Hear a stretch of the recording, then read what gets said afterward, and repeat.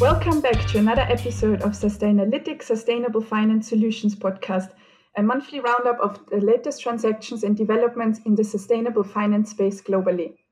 In each episode, we take you through some of the latest news that caught our eye, noteworthy transaction that has hit the market, and cap off with discussing regulatory updates. This monthly roundup is the curated shortlist for a download on what's happening in the sustainable finance space globally, and it may just spark some ideas for future deals and transactions. This episode is hosted by Nick and Marika, who work in the Sustainable Corporate Solutions team across the Asia Pacific. But first, let's look at some news. So, Nick, what are some of the headline numbers and events that happened in the past month? Yeah, thanks, Marika, and good afternoon, good morning, and good evening to all of our listeners. It's been another huge recent period over the last month or so. I guess the first standout thing is just the articles around the market growth. We'll pull apart some more of the specific figures for the half year, probably in our next episode, so we can digest the different numbers coming. And similar to what I mentioned on the last podcast, there's just so much positive momentum. It's not too much point pulling apart all the numbers because it's just all one-way traffic at the moment in a positive way. Second quarter was still pretty strong. There's growth across different geographies, growth across products, growth across different types of use of proceeds. Sustainability-linked bonds, for instance, are up well over 30 billion plus for the year already. Some transition instruments that have been done. So just a really dynamic market. The early figures that we've seen for halfway through 2021 indicate pretty close to surpassing all of 2020, and whether that's 450, 500, 550 billion, depending on what instruments you're including. What it means is that huge growth, very positive. In our business, we see huge momentum. There's even some recent forecasts which have come out for green, social, sustainability and linked instruments to be over $1 trillion this year. So we'll probably hit that the way things are going. So just really positive market dynamics. So there was lots of really positive articles about that. The recent meeting we wanted to also highlight, Marika, was the ICMA annual meeting. So I'd encourage folks listening, do check out the materials that came out with that. It was great to see ICMA, who do a lot of fantastic work in this area and really provide the foundational underlying standards that underpin these key products in the market. Their annual meeting updated the versions of the green bond, social bond principles, came out with some other materials such as sample KPIs for linked bonds. There was a checklist for social bond programs. You can use a lot of these tools to apply to social loans as well. Some updates to the impact reporting databases, some new metrics for circular economies and other things, updates to the handbook. So loads of fantastic references. And sometimes because ICMA has come out with so much, it's easy to forget some of those things that have been released. So we'd encourage people to dig around on the ICMA Resource Centre. Sometimes it's a bit tricky to find items. Familiarise yourself with what's on there and some really good developments. Whilst not being a huge change, the green bond and the social bond just had a little bit more on the risk element section and selection of assets, probably the biggest change. Also the recommendation, which is pretty much happening in the market, to have a framework where these things can be encapsulated, how you're meeting the standards, and also seek external review from somebody like us. So some really positive developments there. So do check it out on the ICMA Resource Centre. We also saw a really interesting development recently for what's called a green designation from NASDAQ towards green equity. So that's a Nordic-based initiative for NASDAQ. So as we know, there's never really been any defined principles for green equity as such. So NASDAQ has come out with a couple of designations about green equity or green equity transition that looks at your revenues, ideally over 50% green, and then also OPEX and CAPEX being aligned at least to 50% and above towards or meeting the EU taxonomy. So the reason we wanted to mention that is I think that's an excellent development in the market and just shows how different standards, different guidelines, maybe 50% is a little bit low on some of these, but it's a good starting point. And the more instruments that are available to companies so that they can demonstrate revenues as green, assets as green, sustainable, I think it just helps whole capital raising get done and directed to more of these types of companies and projects. So I'd encourage everyone to have a look at that one, or let's see how many other jurisdictions, markets, exchanges start to have these different style of designations. There was a little bit that came out from the G7 meeting a little while back. I think the key item for me that came out from that is really a much more push to have much more mandatory reporting around things like TCFD. We also saw the SASB and the Integrated Reporting Initiative or Value Reporting Foundation, as they've called now, come out with more guidance. And we'll see the IFRS, I can't remember the exact acronym, will come out with more global standards on sustainability, I think, as part of COP later this year. So lots of work being done and supported around disclosures, maybe making them mandatory as well. On the SLBs or sustainability linked bonds, pretty interesting. Often debates, and we welcome that in the market. I think scrutiny is healthy. I think debate is healthy. Not all deals are going to meet everyone's requirements and be everyone's cup of tea, shall we say. But there was one that we did see. We won't mention the specific names. It is online. It was a UK property deal that went to market in SLB format, but actually didn't have KPIs or targets. They were going to be put in 12 months. And we think, maybe just label an instrument as sustainably linked or otherwise once you've got those things in place, and probably before it has those. It probably doesn't meet the requirements, so best to wait off to label something once you've got those things in place. But we know that certainly a lot of corporates and banks are eager to support their customers on their sustainability journey. But from what we see, good to have all that sorted out as part of a deal before it goes to market. An interesting report, Marika, that I noticed over the month was from Environmental Finance. So we'd encourage people to check that out or to sign up to that. There was a report talking about SLLs, SLBs, or KPIs in 8 metrics. And similar to reports that have been produced by Nordia earlier in the year, you can really see that there's concentration around a few key types of KPIs connected to linked instruments. So we just wanted to highlight those. 70% still around GHGs, carbon, absolute carbon intensity, different scopes within that. Then you've got 10% approximately around things like water and other environmental initiatives. Then you've got 10% social and maybe 10% governance. You've also got, at least for the loan side of things, a number of deals done using ESG ratings such as that provided by Sustainalytics. So a fair bit of concentration on a few of those KPIs, but do check out that report. Is a really good one to read. The next point that I just wanted to mention was just about the emergence we're seeing of oil and gas companies in sustainable finance. And again, we welcome deals from different sectors, different segments, and the debate and scrutiny that sometimes evolves as part of that, because that's healthy to developing the market. So we've seen Repsol go to market, we've seen E&I go to market. There's still talk of Total coming out with a framework. So the important things for us is the extent to which Scope 3 is included or not, particularly for these type of companies. The extent to which offsets are included or not as part of a strategy. We'd prefer that they were a minor part of a strategy. And then also important for us is really the extent of ongoing exploration and CapEx for the existing oil and gas businesses. If that's significant and substantial with no clear indication of change, that's pretty difficult to sort of match to some of the sustainability targets and goals. So that's a couple of things that we just wanted to mention in terms of how we would look at those sort of deals. But again, good that these more challenging sectors coming to market and some debate forthcoming as part of those.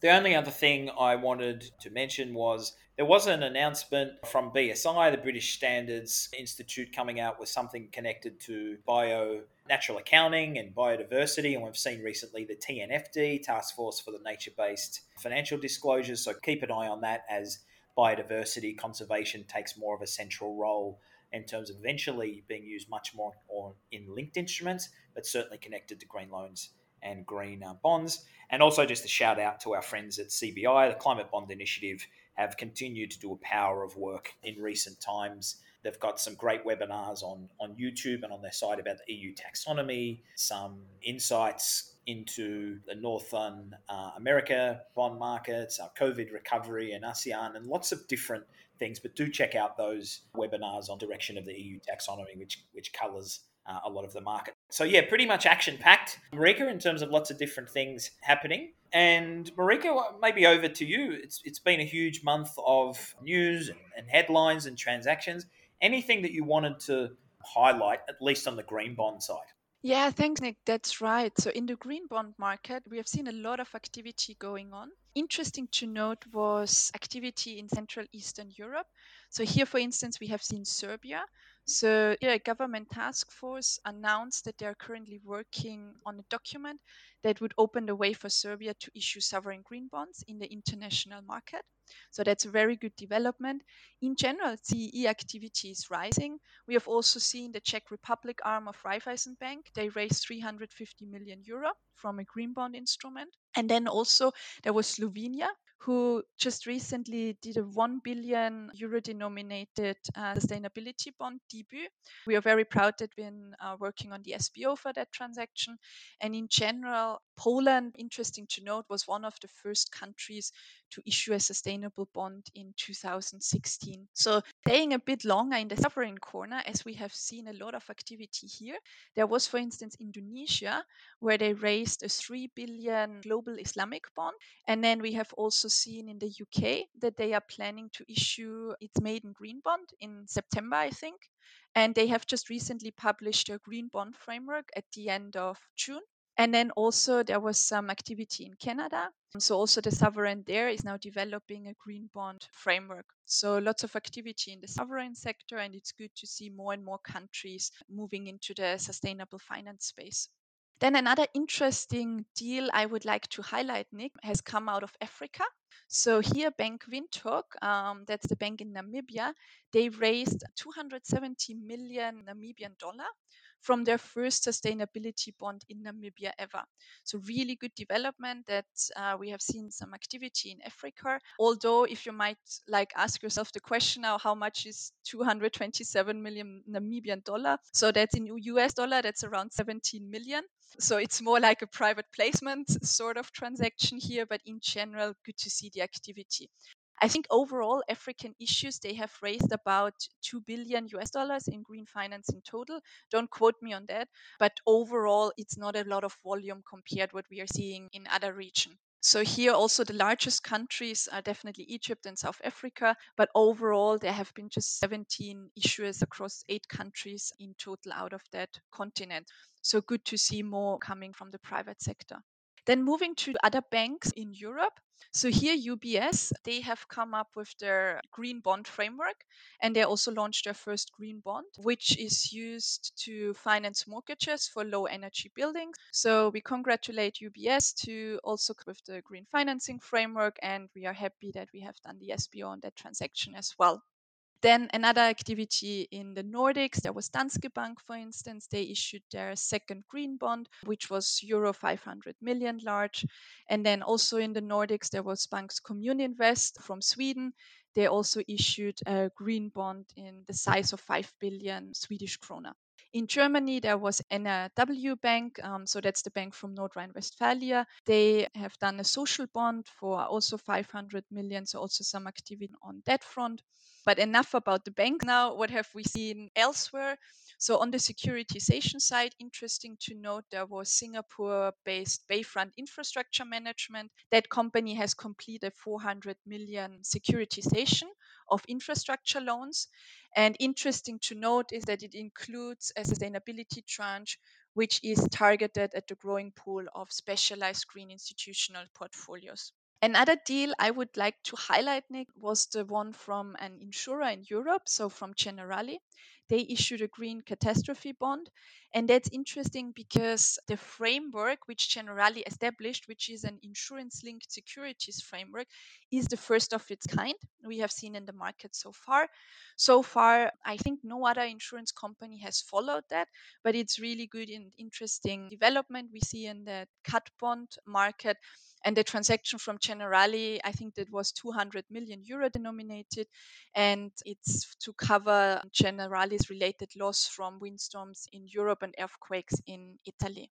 And other than that, we have seen some activity in the transmission area. So definitely we think the transmission will grow, and that is supported by the transaction from Tenet. That's an electricity transmission system operator, and they have launched a euro 1.8 billion transaction. So it's the largest green bond ever in the form of a triple tranche green bond. And let's look at some other sectors where there has been activity in the green bond segment. There was, for instance, in the rail sector, there was Georgian Railways, which are steaming into the green bond market now. And on the waste side, for instance, we have seen Sembcorp, that's the Singapore-based company, they launched a 400 million green bond, which is due in 2031.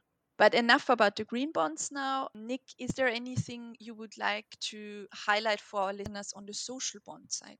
Thanks, Marika. So certainly, yeah, lots of action on the green side. On the social bond side, not quite as much activity specifically, but as we know, lots of social activities are now included in sustainability bonds, which include green and social. But one deal that we did note was from EDF in France, a renewable energy utility, came up with one of the first benchmark size purely social bond, and it was also a hybrid. So great to see different formats of bonds, and this one was funding employment generation projects for SMEs connected to power generation and distribution activities of EDF in Europe. So again, good to see a corporate doing something slightly different, and excellent to see corporates doing more in that social space, which we know can be a little bit more tricky for corporates to define exactly what they're financing in that regard. The second one to call out was AFDB launched a 600 million Aussie kangaroo social bond. So good to see some diversification of currency there, and again the multinational, or I should say multilateral development banks continuing to be pretty strong issuers on the social side. So yeah, just a couple of things to mention this month on that social side. And Marika, maybe to hand back to you, continuing from, I guess, the bond side of things, what about green loans? We know that there's often a fair bit of activity on that side of things as well. Was there anything that jumped out to you in recent weeks? Yeah, thanks, Nick. On the green loan side, yeah, there was a bit of activity over the last months. For instance, we have seen ADB, which is the Asian Development Bank. They provided 160 million US dollar in the form of a loan to develop wind farms in Vietnam. And interesting to notice that's ADB's first wind power project in the country. And then another interesting transaction was from UOB Thailand. They have announced they're doing an Asia Capital real estate project, which is around 675 million baht. And that's a green loan to develop a hometown in Phuket for environmentally friendly, affordable residential rental apartments. So also interesting development there. And then another transaction was from the German Hapag-Lloyd. I'm not sure if I'm pronouncing that correctly. That's a container shipping firm, and they have signed 850 million syndicate green loan. That's all about the green loan side so far for this month. So, Nick, why don't we move over to the questions? Because we have again received some very interesting questions from our listener. So, if you don't mind, I read two of them out loud now, and then you can provide your thoughts on those. So, the first one was, what are the best tools to assess ambition for linked instruments? Sure. So I'm glad I'm getting the easy questions not in this one. And normally it's me getting the tricky pronunciations on the deals too, Marika. So hopefully our collective pronunciation can work well on some of the tricky names. Together we manage. Exactly. But to answer the question, it's a great question. So in terms of ambition, I guess for linked instruments, loans, bonds, we're really looking at three things: past performance. Are you better than past performance? Are you just online? We're looking at comparison to peers, and then we're also looking at what we call science-based benchmarks, contextual benchmarks. Essentially, what that means, best available technology. Really, what that means is what references are in the market to work out whether you're better or worse than that, to then judge ambition. So I guess I'll answer this question more from that third element, that contextual benchmark, or just, an easier word, reference. Compare yourself to a reference point in the market. What are the reference points that you can use as comparison to then say, yep, we're better than that. We're not quite as good as that. How do you use those? So the first one would be the Science-Based Target Initiative. Lots of sector pieces and some really good fundamentals about a couple of different approaches, the level of absolute ambition that would need to be put in place to align to science-based targets. So that's a key one. And as we know, 70% of targets for linked instruments are going to relate to GHGs in any way. So I think science-based target initiative is number one. Number two, closely behind, is what we call the Transition Pathway Initiative, or the TPI. That's got about 16 hard-to-abate sectors where they have curves of emissions of companies and how they compare to a 1.5 degree scenario, a 2 degree scenario, and then also a Paris pledge or an NDC scenario of what governments have committed to. So that's a really good one as a comparative tool. ICMA also, as we mentioned before, released a bunch of really good reference points in their latest editions of the GBP and SPTs, and there's actually a document of suggested KPIs for linked instruments. So check that out as a reference point. Then in terms of, more so on the KPI side, it's SASB materiality matrix. It's our own risk rating methodology. So there's a few different things that you can use to make sure you're focusing on the right things. Look at really good companies or progressive companies in a sector to see what they're reporting, and then the levels. But I guess in wrap up is science-based targets, transition pathway initiative, some of the ICMA documents, and then also even the industry specific, something like IMO for shipping and the like, ICAO for aviation, have some curves, have some reference points to use to see how you confirm, and also documents from the IEA and other types of institutions there. So quite a number of things to look at, and it's a bit of an art to work out which ones are the most relevant there. But hopefully that answers the question. Thanks, Nick. There is another question also around SLB, so it seems to be the hot topic at the moment. But that listener is asking, what have we learned most so far from the SLB market? So yeah, that's a really interesting question. Interested to hear your thoughts, Nick. It is. It is. I wish we had an easier question. Maybe for next month we'll have some easy ones. But I think just a couple of observations, right? So from what we see, again, we break up assessment into looking at KPIs and then we look at ambition. So maybe starting on KPIs, I guess the first thing we look at is just having really consistent data for at least 3 years before the baseline. That'd be the first thing that's really important. Sometimes it's not available. Second thing is really having a sensible baseline that's not too old. And maybe last year's not the best baseline to use if, in fact, it's a really abnormal year because of COVID. So just thinking a bit more about baselines. What's the most appropriate? Is it too old? Is last year the best? Is 2 years ago better? Do we actually have the latest number which we can use rather than a baseline that hasn't happened yet? Just those type of things. The other key one would just be making sure that something's really clear in terms of definition, and also what we call the applicability. So how much of a business does, say, an emissions target cover, and how much of the actual scope 1, 2, and 3 does it cover? We're not asking in most cases for scope 3 to be included, definitely, but we just want to get an idea. If it's just focused on scope 1 and 2, how does that compare? How much of the total emissions, when you also look at scope 3, does that represent? And we want to see decent coverage. The higher the coverage overall, the stronger the KPI is going to be. So that'd just be a couple of learnings, and just in terms of wanting to see that type of data, which makes it more straightforward for us to make an assessment and work out whether a deal is doable. We also want to make sure, then looking at the target side of things, again, relating to past performance, relating to peers. So it's always good for companies to suggest who has the most similar business model, whether it's regional, whether it's global, some really good comparative points. And then something like offsets, we always ask straight off the bat, how much of a strategy to reach a target is dependent on offsets? If it's too big, maybe up to 10% or something like that is maybe manageable. But anything significant, we start to think, well, we want to see the company ideally focus on actual activities, direct mitigation rather than offsets, which are more of a last resort. And then the final thing for targets is really just thinking about some of those contextual benchmarks I mentioned. Always good, that's our job to have a look and assess, but always good for a company to put forward and say, right, this is robust because it compares well to an IMO trajectory.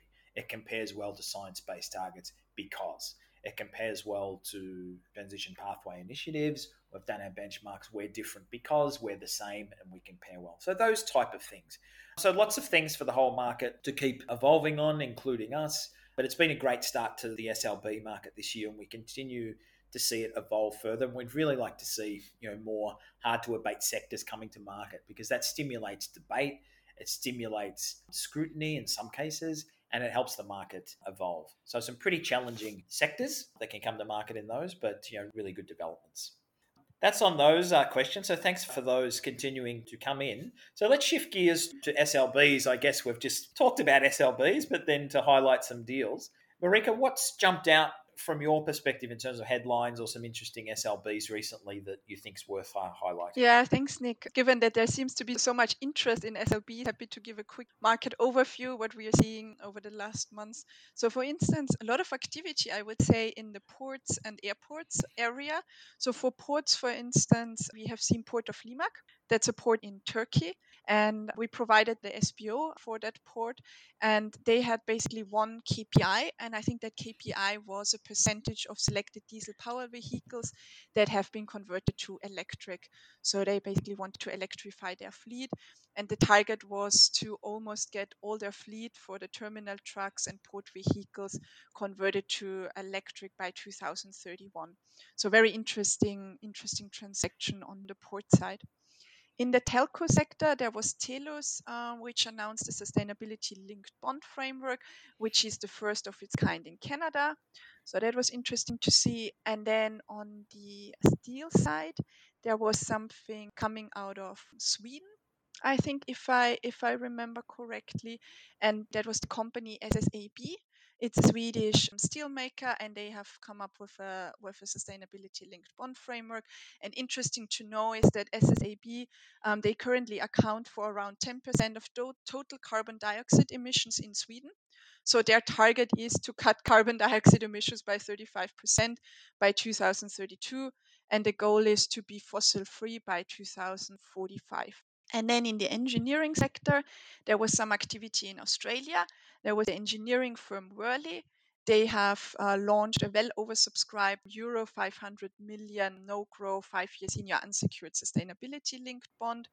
And we also did the SBO for that transaction, and their KPIs were around scope 1 and 2 emissions for the operationally controlled entities and assets. All right, Nick, moving to SLLs, is there anything you would like to highlight on the sustainability linked loan market?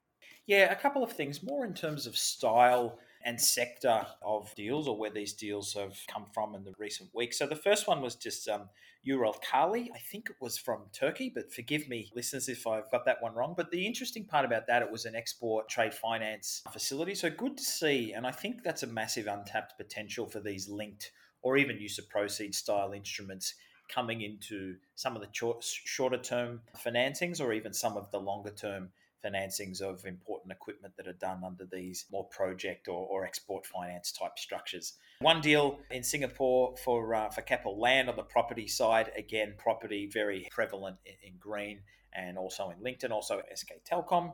Autos, we also noted a bit of a trend in that we've seen probably over the back end of last year, a bunch of autos go to market, a bunch of auto financing companies, leasing companies go to market and achieve some pretty good results in terms of their bonds raised. This one was interesting for a company called Falrichia. I'm sure I've said that totally wrong, and apologies, my Australian accent's better than my French one.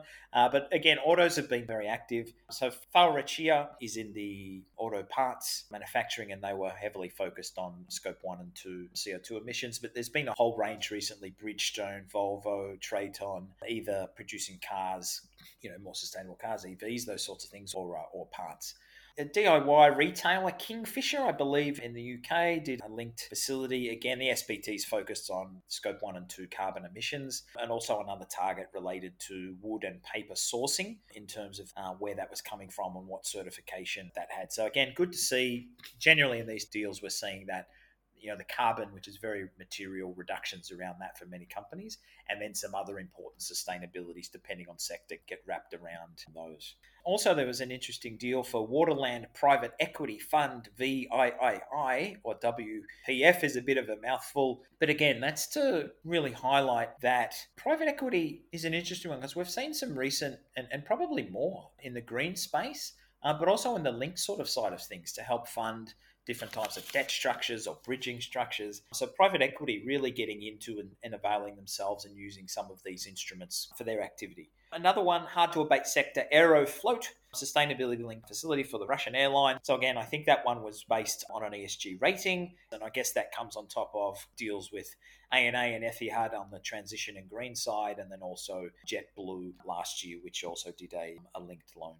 They were the key ones that we wanted to focus on. There was also a little bit of action in pulp and paper and property, also media. So the really good and positive thing about the link loans is that, as we mentioned on the podcast recently, the ambition element, like a bond, is being aligned in terms of the principle. So we're seeing some more media link loans come to market, and we're seeing a real further diversification of sector. Again, some of those KPIs very similar to what we've seen before, but more and different types of KPIs coming to market as well. So that's really positive to see. Thanks, Nick. Moving to the labeled market, have you seen any, I don't know, blue bond, climate bond, SDG bond over the last month, which was interesting to note? Yeah, it's a good section. So I won't talk and elaborate on these too much, but a little bit similar to recent themes over recent months. So we saw OCBC do an interest rate swap for Far East hospitality. So again, having that be one of the hedging instruments, also linked to a sustainability outcome with some pricing advantages if those sustainability targets are met. We saw Standard Chart doing some green guarantees. Again, they can be a little bit tricky to structure exactly how that's done. We haven't seen all those details, but again, it just shows the market's looking for different types of instruments, some of them more of an enabling nature, maybe than directly green. And that sort of leads into the real push for trade. So the MAS in Singapore has come up with a sustainable finance sort of structure for trade. Hopefully we see a lot more, because trade is a significant opportunity for, I think, banks and corporates to really do some more labelled transactions and support some of those more sustainable development opportunities. We also, lots of discussions around blue bonds and blue loans related to maritime and ocean economy. So some ongoing articles and bits and pieces on that, which is good to see, because the key takeaway I've seen from that is you can't have a total green recovery, if you like, or things be well and achieved on the green side of things on land without the blue. You can't have a total blue achievements in terms of the ocean economy and the sustainability of that without the green. So they go more hand in hand. And I think we'll see some more projects which are interconnected for those going forward, but some different labeled blue instruments. Thanks, Nick. Yeah, I personally really like the blue bond, so good to see that there is some activity and that there is some movement in that space. That's basically it, folks. We're coming to the end of this episode. So links to the articles and reports mentioned can be found on our website, or you can also follow us on LinkedIn or Twitter at Sustainalytics if you're interested. And if you have any questions, do keep them coming. Also, feedback is always welcome. And thanks again for tuning